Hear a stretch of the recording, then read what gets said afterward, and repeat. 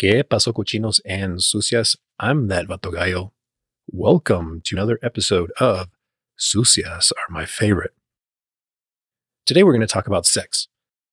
So the question is, are you having the best sex of your life with your current partner, spouse, friends with benefits, whatever you want to call them? If you're not, it's your own fault. But Gallo, how do you know this? You don't even know me. You don't know what's going on. Well, I'm going off of previous experience or past experience, not just my own personal experiences, but from friends and females that have reached out to me over time, female friends that have asked me questions about, or not questions, but complained to me about their current sex partner, former partners that reach out to me a couple years down the road. Now, the reason for this episode is in the past week or two, 10 days, it's almost 2 weeks. By the time you hear this, it'll be past 2 weeks. A few female friends reach out to me, and normally, or not normally, but I get these messages, phone calls about once every 9 months to a year and a half. A few years ago, it was more frequent. A few years ago, I would get messages every 3 to 6 months, maybe even 9 months at the most. A former lover of mine would, actually, is there a better term for that? Because former lover just sounds so 80s, but former sex partner, no, because that sounds too business-like. But someone I used to have sex with, they'll slide into my DMs after a couple of months, almost a year. And now it's less frequent and less females in general. Like I said, 5 to 10 years ago, it was about 20 females that would try to slide in. In the past few years, it's about 4 or 5. And not that I really keep track, it's just, I know that they're distinct. It's easier to keep track of now because it's fewer females and more time in between. The reason for them reaching out is that they rank me among their best lovers, best partners that they've ever had or been with. And of course, it's an ego boost. In the past year, I've tried to be a little more introspective and look deeper than just what's on the surface, what's being said by someone to me. In other words, I do my best to read between the lines. Sometimes there's more than what's being said. So I asked these females, why is it that they're reaching out? Sometimes they would say, yeah, well, you're the best I've been with and blah, blah, blah. And, I miss you. And you used to do this to me. You know how to read my body, read what I'm saying, read what I'm doing. When I ask more probing questions, they finally admit that their partner is not as good as they'd like them to be. And not that it's comparing them directly to me, it's just that they're not aggressive at all. They're not doing anything that they like. So then I asked, okay, if they're not putting it on you the way you want, have you told them? Have you asked them to? So personally, I enjoy when a female, uses her words. And during sex, we'll say something like, oh yeah, harder, faster, slower, don't stop, whatever. But they're usually a little vocal. They let me know, they give me some verbal cues as to what they want. Or their moans will tell me if I'm holding them by their neck, or if they grab my hand and squeeze my hand tighter around their neck, or, if they can adjust and they feel comfortable enough, I guess, with me to guide me or give me some direction. And usually I do the same thing. I'll tell them what I want them to do. I want them to get on their knees, turn around, get on their back, or I'll just manhandle them. The issue, I guess, is that they're not communicating with their partners. So after asking all these questions and talking to them, these females, these former lovers and friends that I've talked to, it would always be kind of the same thing, that they would complain that their partner isn't good. I've only had one female friend, and you might remember in like was it the first episode? No, I forgot what episode I put it in. Oh yeah, it was was it the Sex Prowess or Theory of 100? Where this one female friend had a guy that she was hooking up with. He was a football player or football player in college. I think he was second string, if I recall, for a big university when they were there together. She never climaxed with him, not in college and not after college when they would meet up a few times. And it wasn't until after college that she realized that he wasn't good in bed, or came to the conclusion that he wasn't good, or at least not good for her. He was, aghast. He was hurt. Couldn't believe that she would even dare say something like that because, all the women want him and this, that, and the other. He did some, I guess, soul searching. This is hearsay, of course, but she thinks he did some soul searching, came to her and wanted her to teach him. I forgot the verbiage he used, but essentially that he wanted her to help him be a better lover because he realized that he was selfish in the past, that he would just get his and like he was just a one round type of guy, which apparently there's a lot of those. So there's that example. Female friend had a lover, wasn't good, She dropped him. And eventually they came to terms, or he came to terms and wanted her feedback. Now, it's not always the case that you can't be a great lover with every female. You can't use the same techniques or moves. Like you can't fuck by numbers. You can't do 1 and then 2 and then 3 and then 4 and then 5. And it's not going to work with every partner that you have. Or at least in my experience, some females don't like to receive oral. Believe it or not, there are some females out there that don't like to receive oral. And there's apparently some males that don't like to receive oral either. That is coming from female friends that complain because they like to give oral. Their boyfriend or the guy that they're with doesn't like it because apparently that's too whorish of an act for their girlfriend, for the person that they're with. And so they would step out, and I would be the guy that would be on the receiving end of that. And the more and more I've spoken with these former lovers and female friends, or not more and more, but just kind of going back and recalling some of the conversations, looking through some of the DMs, looking through instant messages, text messages, whatever, I realized that there's kind of a continuing or similar pattern, is that they're unsatisfied with their partner. I am better at reading them. So it's not that I'm a great lover overall. It's just that I'm good at reading their body language and their, not so much nonverbal cues, but their moans, their pants, their gasps, the, I guess, guttural or animalistic sounds that they make, and following that.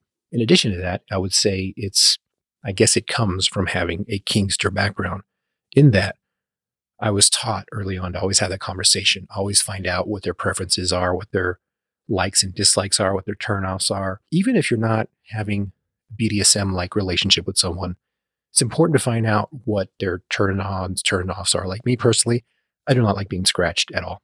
Nothing that draws blood from me, and nothing, I don't like my nipples played with, pinched, bitten, anything. I don't like any of that. That's personal choice. That's a personal preference. And I put that out there. Other than that, outside of or within the realm of quote unquote normal vanilla sex, that's all I really have to share with females that I, potential mates, potential partners.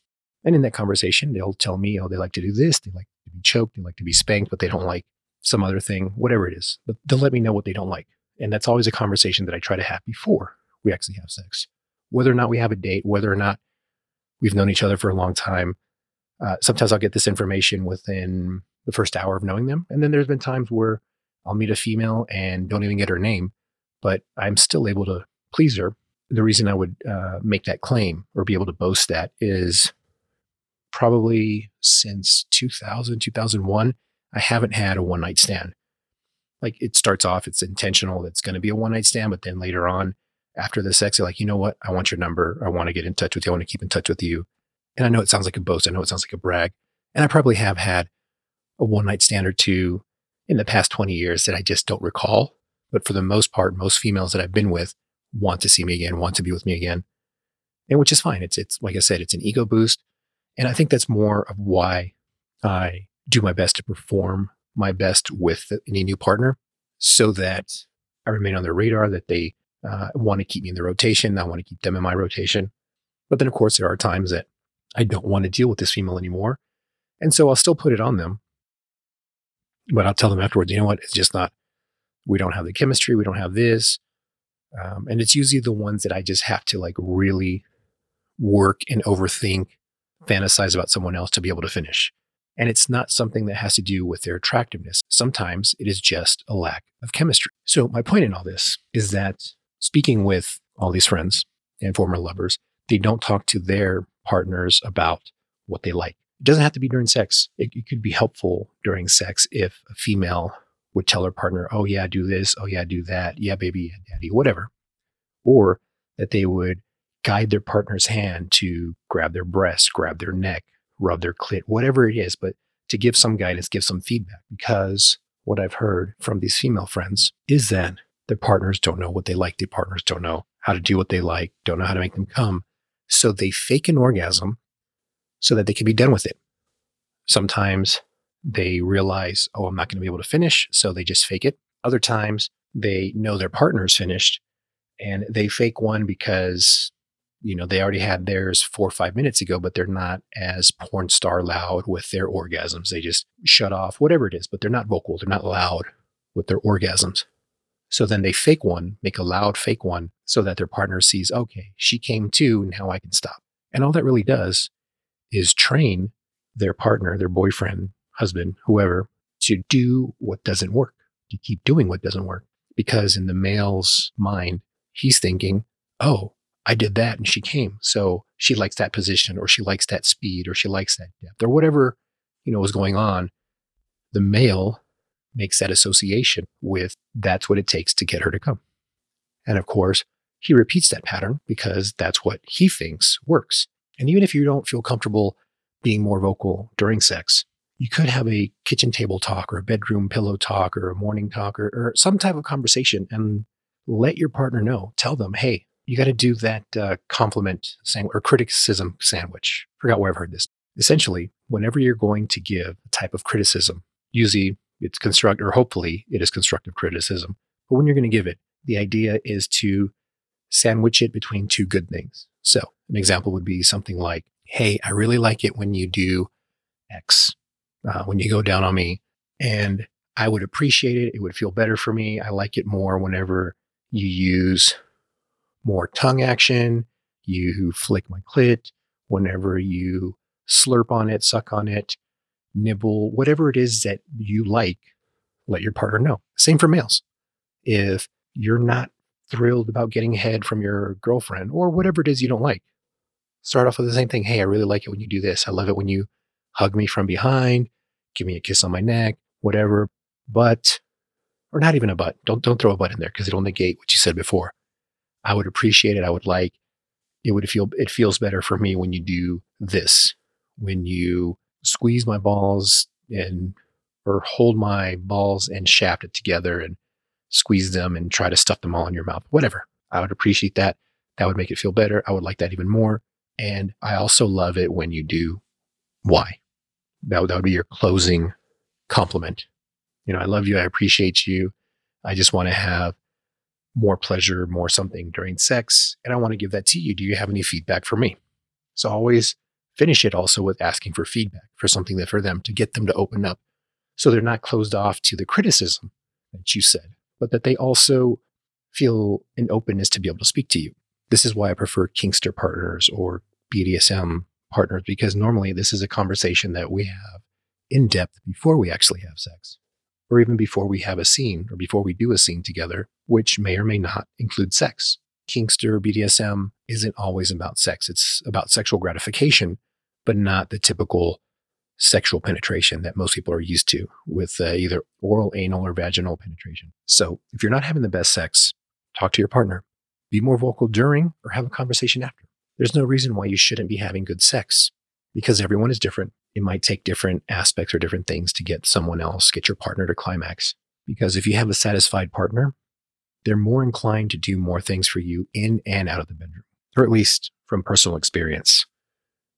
I've been known to have former partners to be more willing to do extra stuff for me outside of the bedroom. And I don't just mean getting up and making me a sandwich when I'm done. So if anyone has any questions or doesn't know how to relate to their partner, feel free to reach out to me. You can find me on almost any social media at Cochino Chingon, CoChinoChingon. If you like this episode, I'd appreciate it if you give it a like.